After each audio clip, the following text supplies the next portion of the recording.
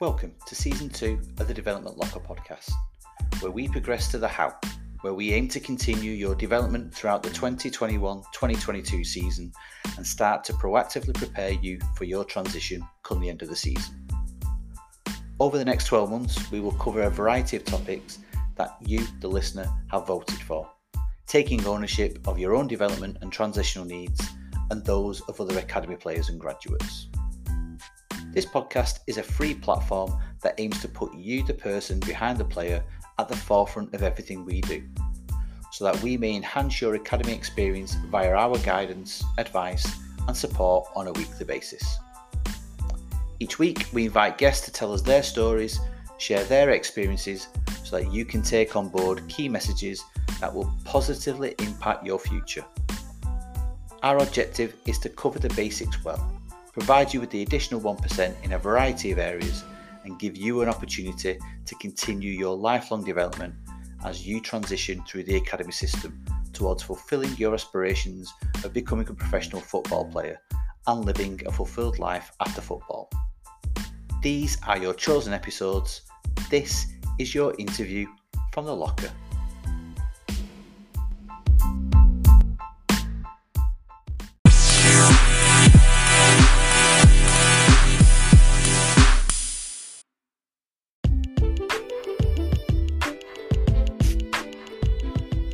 On the journey, we bring you a variety of guests.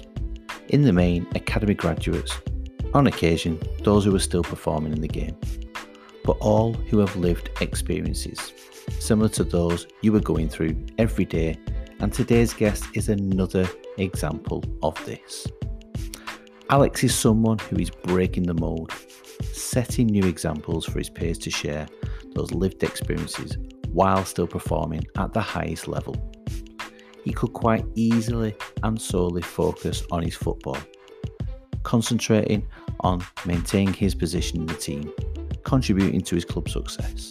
But Alex is more than that. He's offering his insight, his advice on what to expect when pursuing a career in football, what to look out for along the way, and also sharing his rehabilitation journey as he recovers from injury. For me, this is a groundbreaking episode in that we have someone who has lived the academy experience, is living the dream in getting paid to do what he loves, while going above and beyond in giving something back to players of all ages and levels. I think I've bigged him up enough, so let's get into the interview and let's bring you Alex's interview from the locker.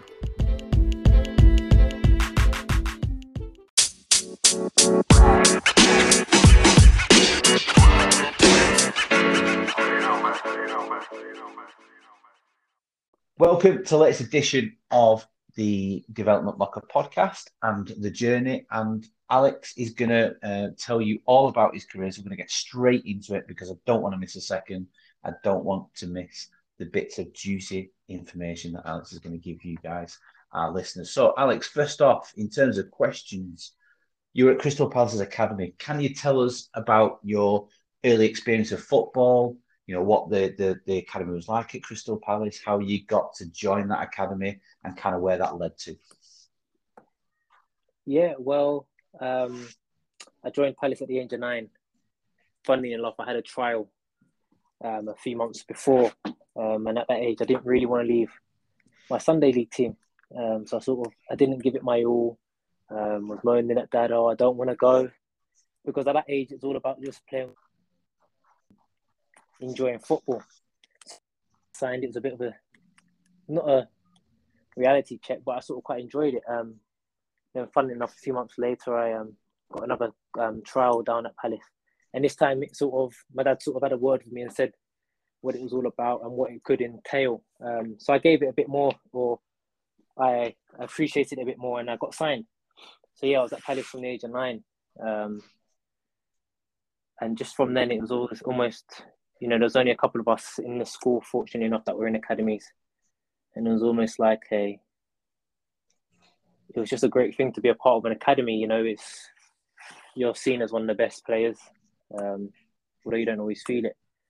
But, when you're going abroad, under 13s, and you're walking around a training ground and you're bumping into the likes of Wayne Routledge, Andrew Johnson, Yeah. all these players. As a young 9-year-old, it's almost like, wow.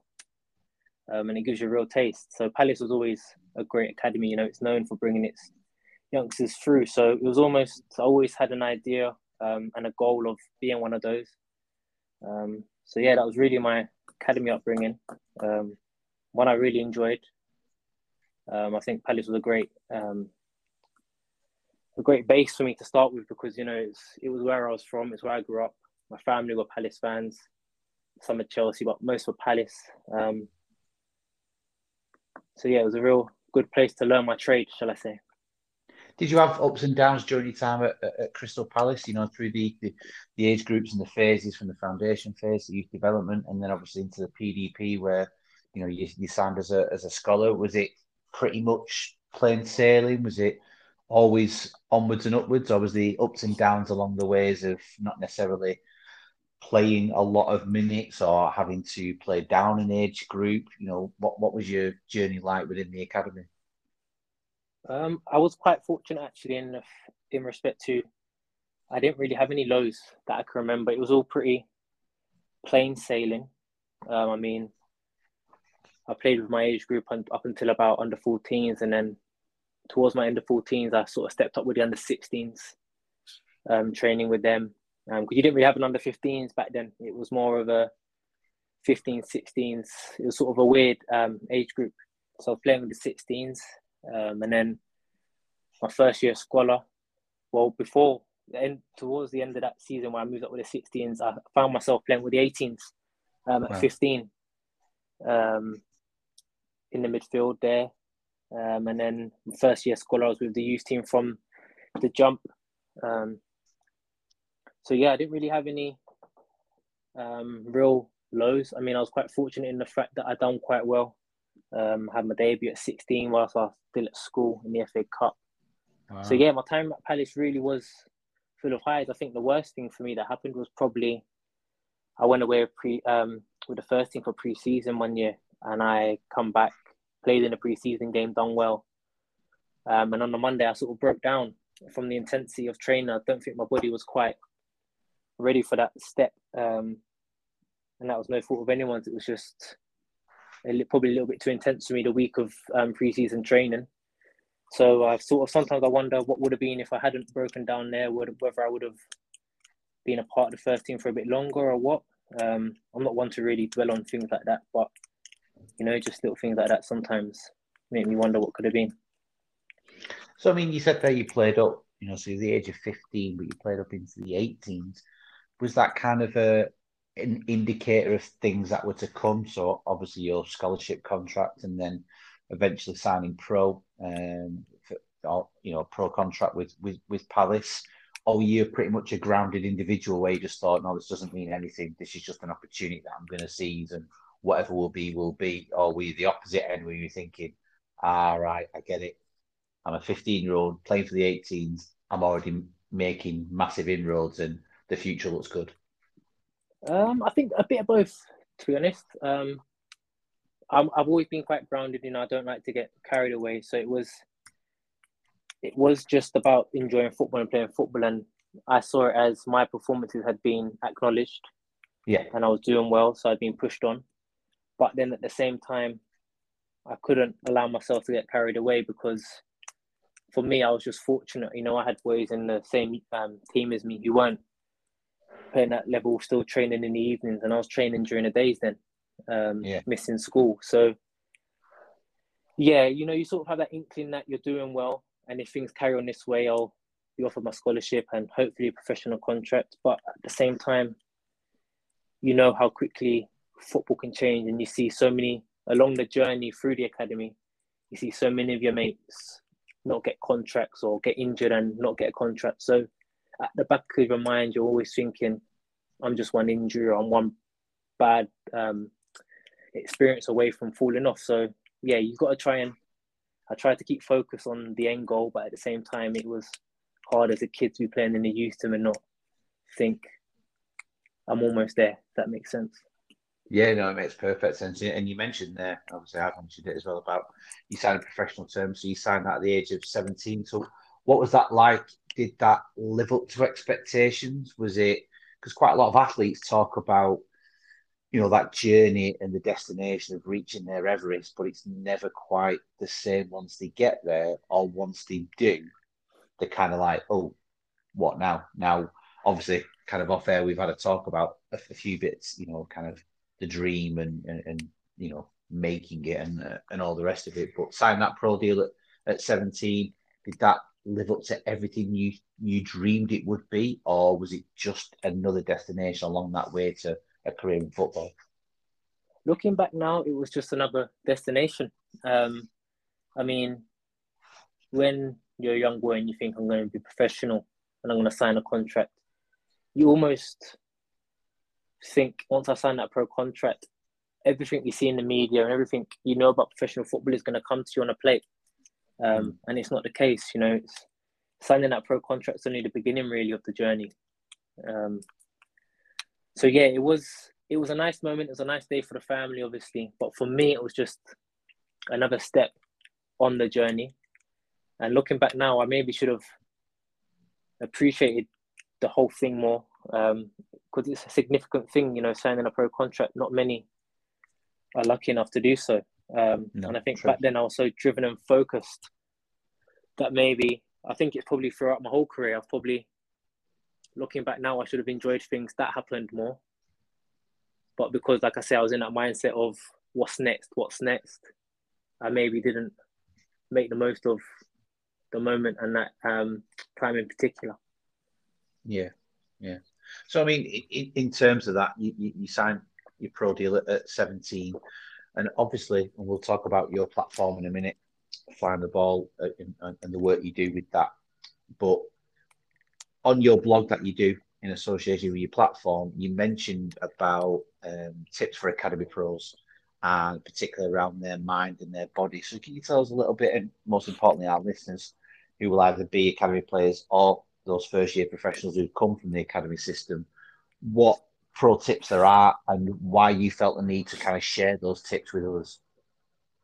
I mean, I just think that looking back now, I would have liked to have somewhere that I could have gone to and seen someone who has walked the path that I want to go on and is giving their advice and tips back.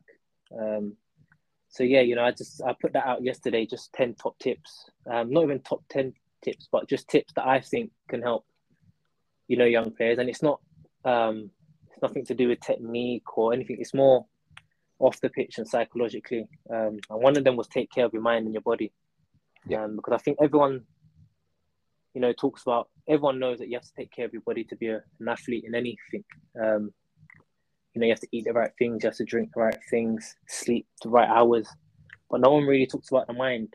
I know it's becoming a bit more prevalent and people are taking more notice of it. But when you're on that journey of football, there's so many stresses and pressures, and you've got families relying on you, you've got fans, you've got teammates, and it can take its toll. So that tip there was just more of, players have got to find a way to come away from football and have something to switch off, because I think it's so important.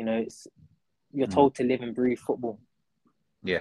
But it's so hard to do it all the time because you give it your all and sometimes you don't see your rewards. So if you're going home and you're not seeing your rewards and you're just thinking about football, you're going to have low points and it might affect you negatively. So just if you can have that space where you go away, I don't know, it could be PlayStation, it could be writing, it could be reading, anything. But I just think players need to take care of their mind as well as their body now. Just to help deal with the stresses and pressures football can come with. You mentioned there about you wish you'd have had someone.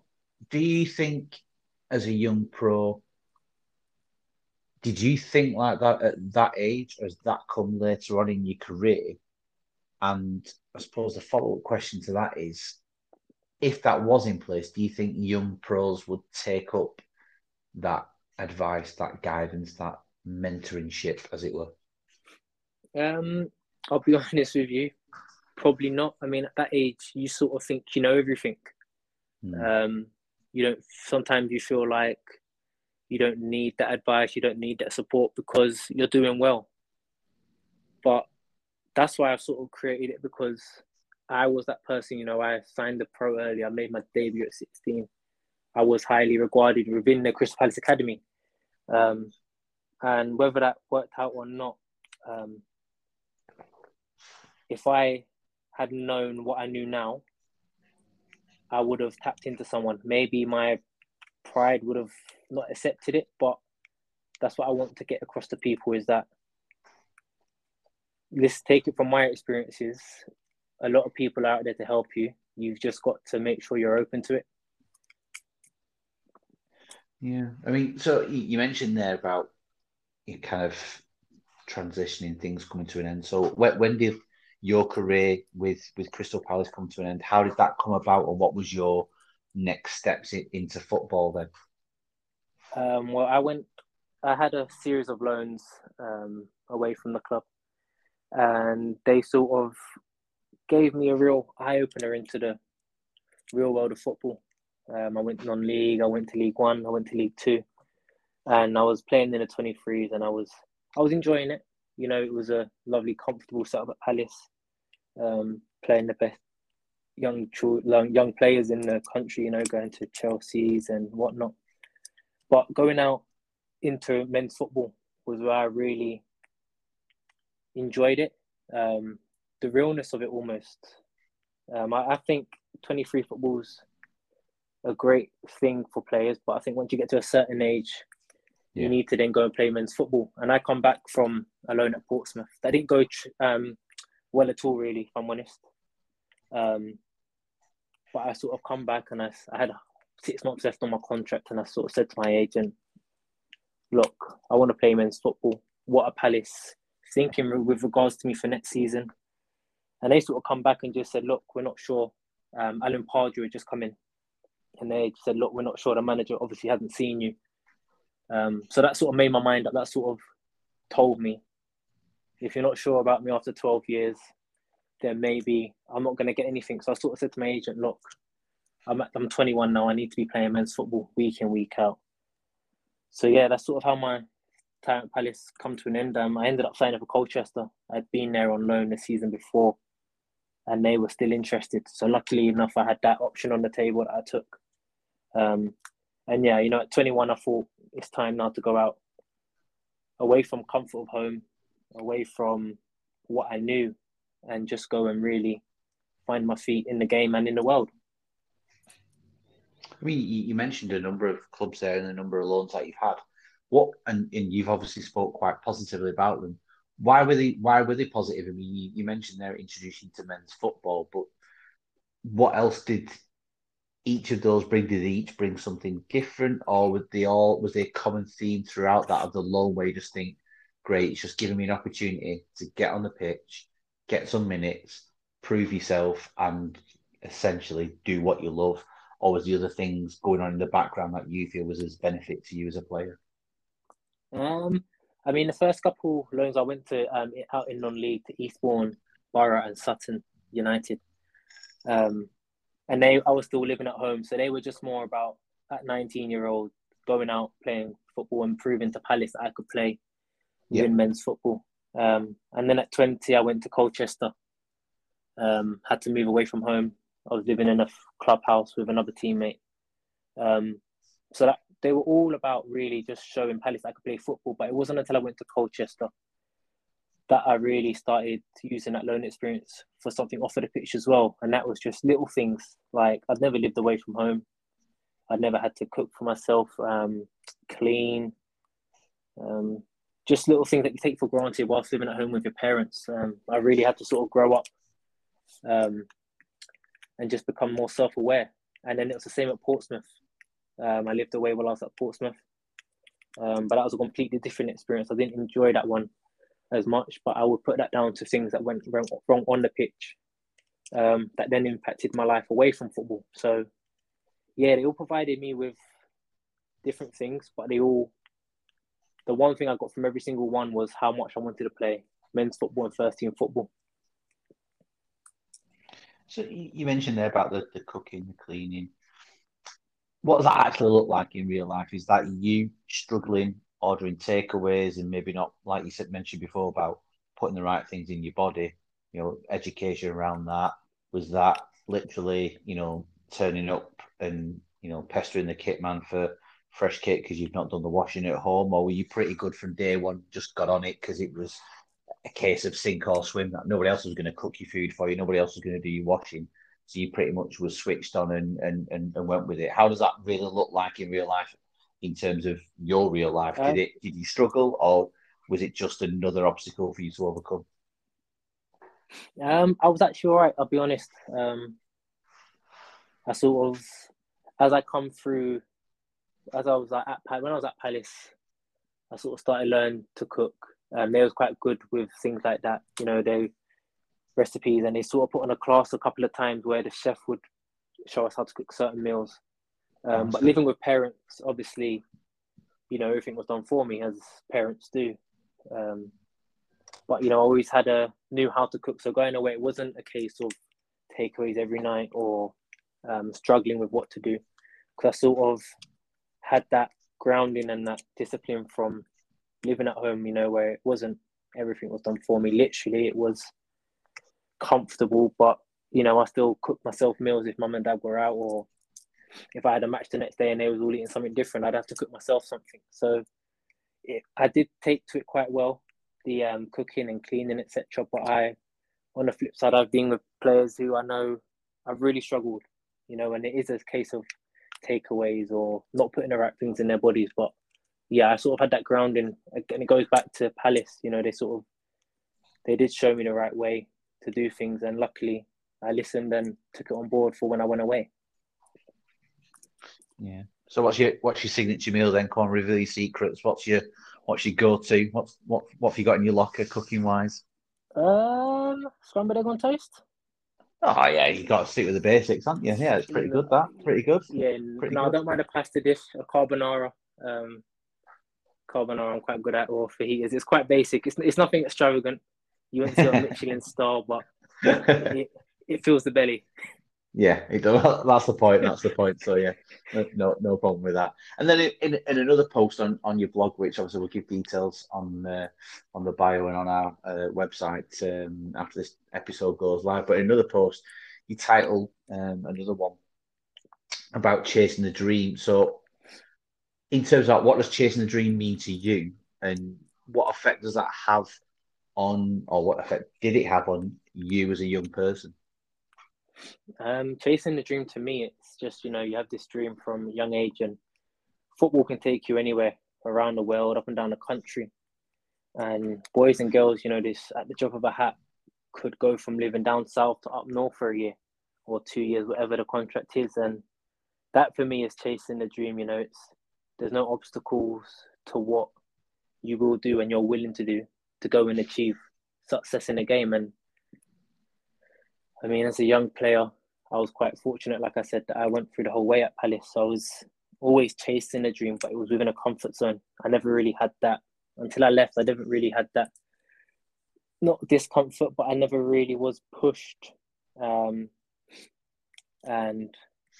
under distress to really chase the dream. It wasn't until I left Palace to go to Colchester that I really contemplated what football was about, if that makes sense, as in the sense of I was living away from home just to play football. And not many people, How hard was that? Was it really difficult, or was it again another obstacle for you to come over? Or is it something that could potentially have been a deal breaker where you just thought, I can't do this? You either need to find a club nearer to home, or were you ever contemplating giving up football because it just was too hard to live away from family and friends? It got to that point. It did get to that point, but I mean, initially when I went to Colchester, it was 2 hours away from home, and I was car schooling it, and it was all right. It was a slog, but there was a few of us doing it, so it was okay. When them players went on to leave, I got a place down in Colchester. I bought a flat, and then the first season was all right, and then my partner fell pregnant, but she was still living back in Croydon. Right. So I didn't really realise at the time, but I sort of missed out on the whole pregnancy I know she'd come down on weekends and I'd go back, etc. But from looking back, I missed out on a lot then. And then things started to go bad on the pitch for myself, with team selection and whatnot, falling out of managers' plans. And then it was really a case of, do you know what? I need to just enjoy my football, but I also want to be closer to home. For the little man was born, and I just thought, I want to enjoy my football, but I also want him to grow up around his family. So then I ended up going back I went to Maidstone, and that was when I'll be honest, I was close there at giving up after Colchester. I'd had enough.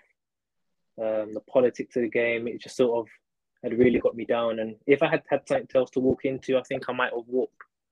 But I didn't, and I sort of dusted myself off and went back and started to enjoy my football. And ever since then, I've enjoyed it. So I don't know if that's just because I hit that breaking point, or whether it was just a case of being back closer to home that I started to really enjoy it again. Yeah, that must have been really tricky, like you said, having a partner and he's pregnant with your child and you're having to, you're more than maybe up to 2 hours away. I think those are the intricacies and the realities that a lot of people don't see, don't contemplate. And I would guess as well, maybe put a lot of people off maybe going on that loan. That is another opportunity to kind of reset, reinvigorate their career, and maybe that's what they're thinking in the back of their brains of, I want to get out on the pitch, I want to play minutes, I want to prove myself. You want to prove to your club that you're good enough, but actually that opportunity is 2, 3, 4 hours away. I can't do that. So those are the things they don't tell you, do they, really, in terms of the pursuing the dream and all that. From the outside looking in, it all looks rosy and what have you got to complain about? You're playing professional football. But when it comes to the day-to-day struggles, nobody kind of tells you those bits, do they? No, 100%. I mean, so it's like one of my things that I always try and say to people is we're humans first. We have families, we have lives away from football as well, and we've sacrificed a lot for football. But what everyone sees isn't always what actually goes on. It's far from it. Yeah.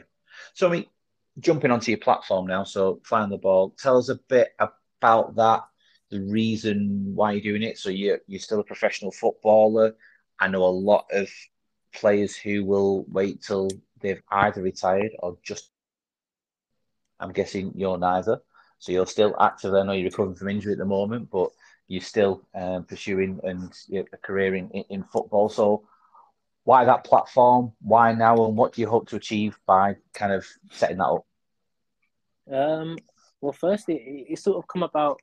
I've always had one eye on after a career, but I've never really had any idea what I want to do. I've always wanted to work with young children and young players.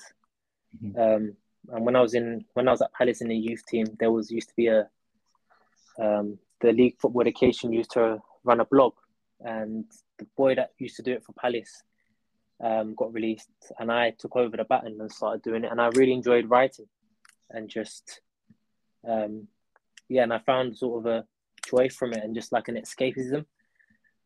So I sort of, when I got injured, I thought, what can I do to fill the time? So I thought I'd start a blog. So really, it's just, it's for the next generation to discover what comes on the journey, the highs, the lows, everything that I talk about is stuff that's happened to me or that I know has happened to people. It's just really so they'll be more aware and perhaps be able to handle situations better than I was at that time. And then it's also for the fans and those outside of the football environment, just to see what really goes into it. Footballers get a lot of bad press, and it's always associated with money. But like I said before, we are human beings first, and the vast majority will never ever see a fraction of the money associated with being a footballer. But even when I have conversations with some family members and friends, they almost think it's a cruise, the journey of a footballer. So if I could just, give people a real insight into what goes on, it might, make footballers a bit more human and a bit more likeable. Well, certainly, I don't think they're not likeable at the moment, but I certainly think part about the fans, I think that's quite an interesting one because I know quite a lot of platforms that are out there. And yeah, I think it's important that fans are educated on, what we just spoke about in the previous few questions of what the realities are like of an academy player, of a professional player, what they have to go through, the sacrifices, the dedication. I think, and I count myself as a football fan, we think we know, but we probably don't even know. We're not even scratching the surface on what it is actually like day to day. You're currently suffering from injury, doing your rehabilitation. What's that social isolation like where you're not with your teammates on a daily basis, where you're not having that banter? If you are on loan, you're 2 hours away from your family and friends. So normally if you're injured, you probably just, engross yourself into the family network or see a lot more friends than you would do normally when you were playing, but you can't do that because you're, 2-3 hours away from home. All these things kind of contribute. And I don't think fans are aware of the actual nitty gritty, the real, ugly truth of what it's like to be a football. So yeah, hats off to you on that one. And moving on to some of the bits. So like I said, obviously we'll give details of Flying the Ball and the website and the blog posts that you do in your social media platforms. But you talked about the sacrifice. What sacrifices have you had to make, and have you regretted any of those sacrifices, or have you looked back in time and thought, oh, actually, maybe I didn't make enough sacrifices to maybe get to play on a bigger platform than what you are doing now, or do you not live with regrets? Is that not how you work?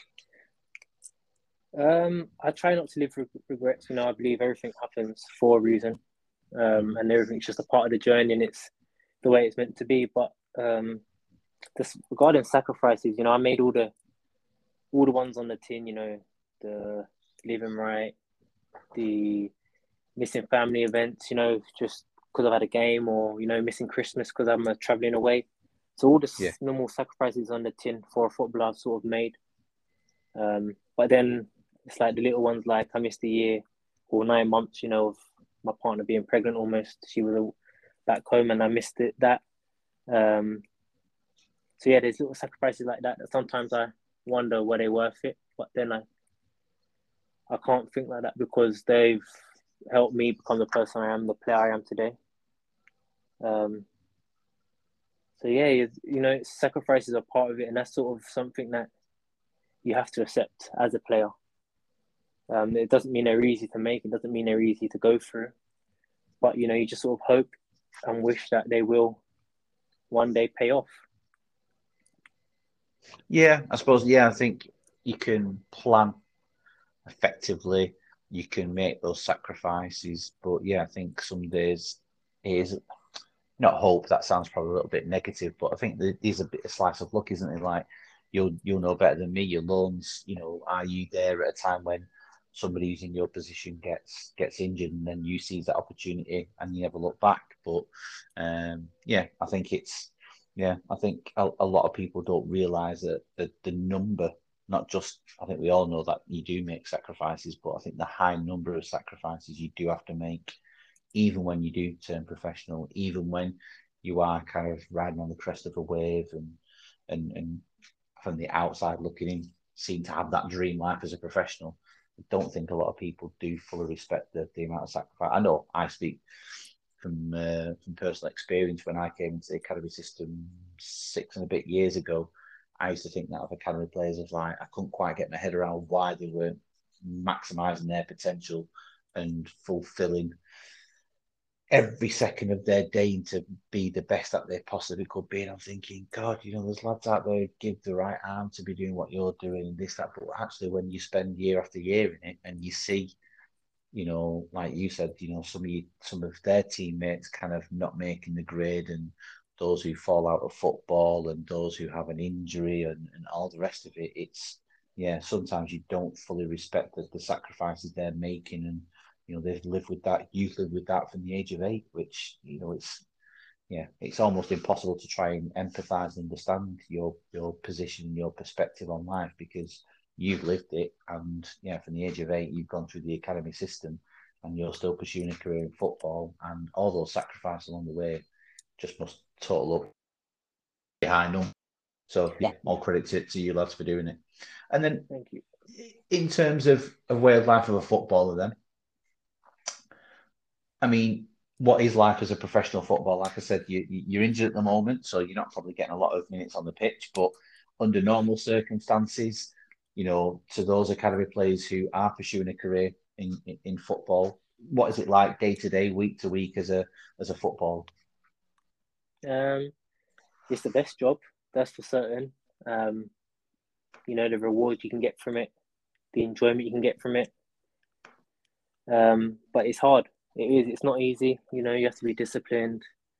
There's a lot of uncertainty that comes with it, contracts, team selection, the ups and downs. And, you're going to have ups and downs, but the ups always outweigh the lows, as bad as the lows always seem. But yeah, being a footballer, there is no better job. That's all I've ever wanted to be. And I've achieved it to a certain degree. So, yeah, it's not an easy, because like you say, the sacrifices, the lifestyle that you have to live, there is a lot you have to give up. But at the same time, the rewards from them sacrifices can be monumental, really. So as a professional now, when you were an academy player and you perceived what a professional career would be, what's been the most surprising thing that you're now living that dream, pursuing that career, continuing that career now? What's the thing that's more surprised you in professional football that you didn't really see or envisage when you were an academy player? I thought it was all glamour. I thought it was all, high lifestyle, easy life. That's me being honest. That's what I thought it was. Yeah. And I think that's probably been the biggest shock. You sort of think, oh, I'm a footballer, I'm gonna have no struggles. Away from football, everything will be fine financially. Problems on the pitch, it's all going to be smooth sailing. But it's like I said, the highs and lows, there's ups and downs, it's twists and turns. It's a hell of a journey. But yeah, it's one I wouldn't change for the world. I wouldn't change anything that's happened, because it has made me the player I am today and the person I am today. Yeah, I suppose, in terms of today, so you're currently recovering from injury, you've got potentially returning in February, and mentioned there the social isolation and the lack of the dressing room banter, which a lot of current and former professionals all kind of, put down to what they miss the most. So how do you deal with that? How are you dealing with not necessarily taking part fully in training on a daily, weekly basis, those, walkthroughs, the, traveling away on the away days on the coach and, the dressing room banter on a match day? How are you coping to kind of bridge those gaps at the moment? It's hard. It's not easy. Nothing can replace that sort of the banter, the feeling of playing, and obviously them 3 points like on a Saturday or a Tuesday. But one thing I try and do is I just, I've obviously had experience with that, so I just try and remember that and try and use that when I'm doing my rehab, or I'm on the bike, absolutely blowing out my backside. Just try and visualize myself being back in them positions, winning games of football, back out there with the boys, So yeah, that's what I try and do. Also, I'm a parent. I've got the blog, so I am busy away from football. It's not like I'm just sat at home, twiddling my thumbs. So does that help with the family? Are they kind of taking your focus off your injury and you kind of being able to throw yourself into that type of your life as well? Yeah, massively. I mean, that is one thing I had an injury when I was in Colchester and I didn't have any children at the time. So yeah, I just buried myself in Netflix and TV series after TV series. And, now it's a lot more enjoyable. Not enjoyable being injured, but it's given me something else to appreciate. And maybe before the injury, I was so focused and involved with football, I probably, put that to the back seat. And I didn't appreciate it. But, this sort of last 9 months has really opened my eyes to what's important. Do you still go to games, or do you need to shut that off mentally so you're not kind of almost teasing yourself of what you've not got to come in the next couple of weeks, or are you one of those where you're one of the lads, you want to travel away, you want to be at every home game, sat behind the bench, being an integral member of the squad, or which way do you do it? Yeah, so I go to I'll go to the home games. Okay. I won't go to the away ones. I go to the home games. So yeah, I'm one of them. I want to be involved still, and I do enjoy it. And I'm not jealous or I don't get. Do you know what I mean? I know I'm injured and it's rubbish.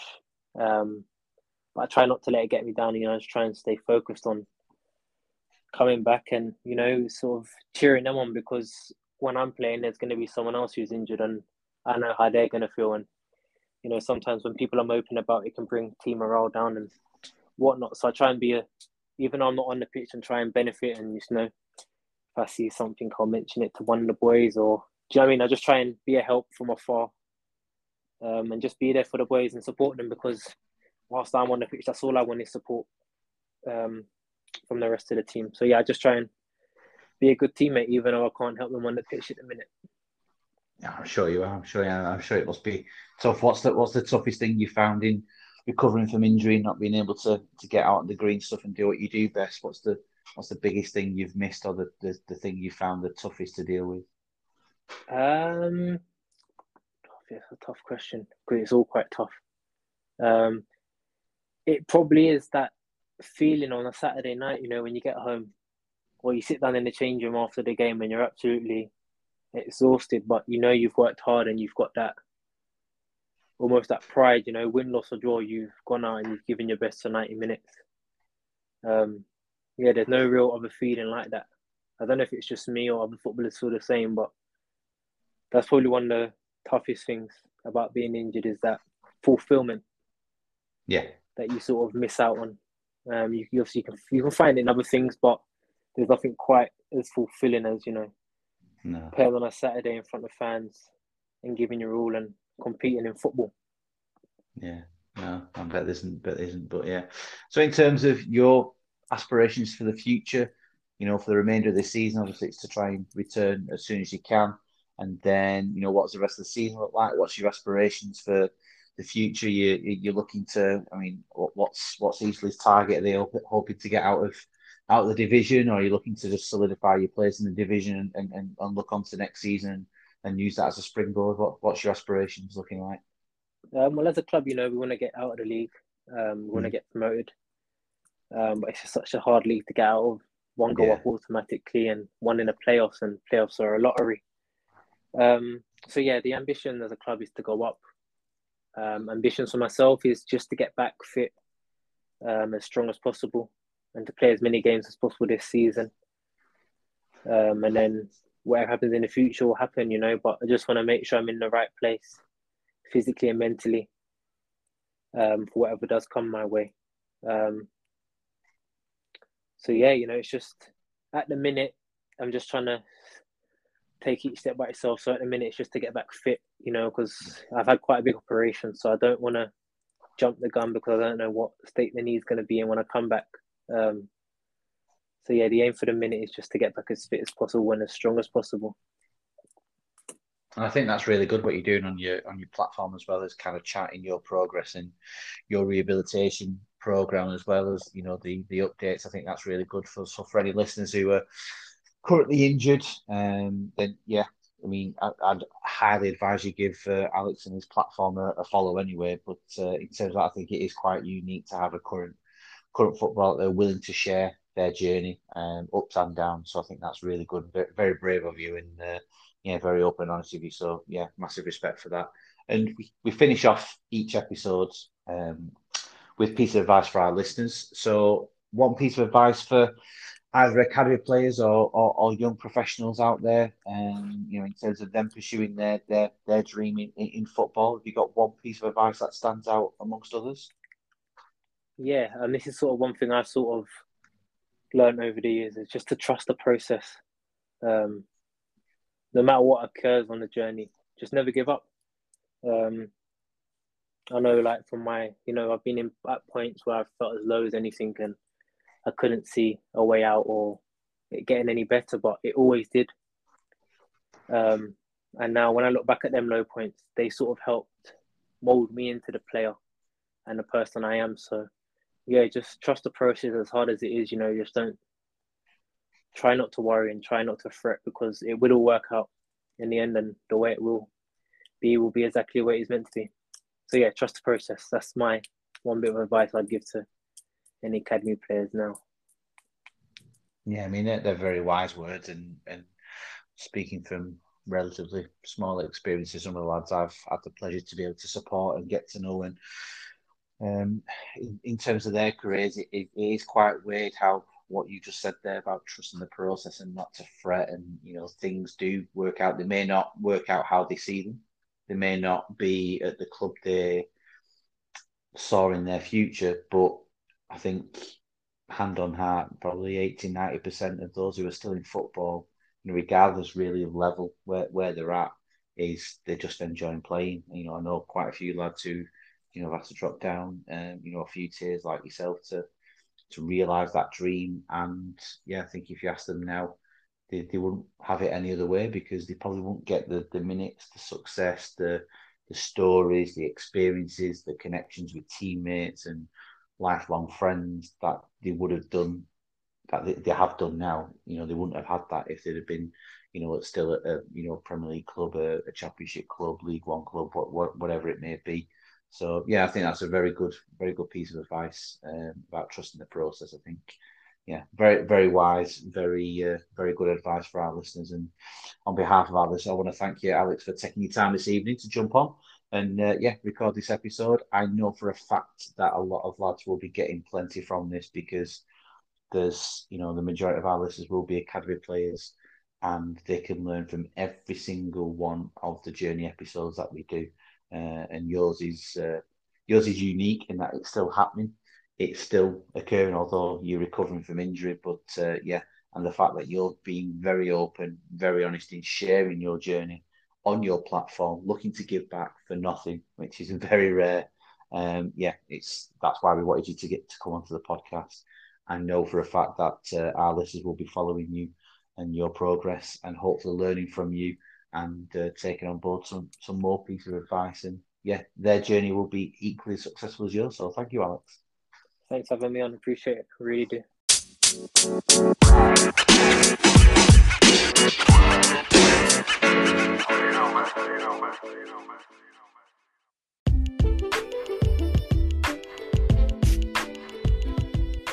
It takes guts, selflessness, and immense courage to do what Alex is doing. By actively being in the world of football and actually doing something out of the norm, and that has to be congratulated. What Alex is doing is opening himself up to the world, sharing his story, his journey to anyone and everyone who is willing to watch and listen.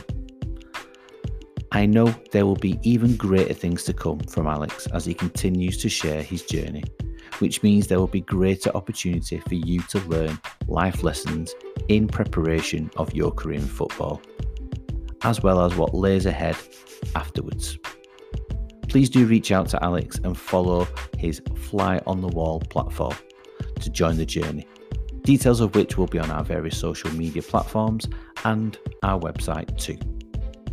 Until next week, where the month of December becomes the unofficial month of all things education and academics in the world of academy football, where we bring you 3 more guests who will be bringing you their own experiences along with a hint or tip or 2 for you to put into action, as we look to support those of you who are entering the examination season, those of you who continue your scholarship and the academic commitments that go with it, and those same scholars as well as graduates in how to find that university, make that application and get your preferred choice, as we bring you the final few episodes of Interviews from the Locker in 2021.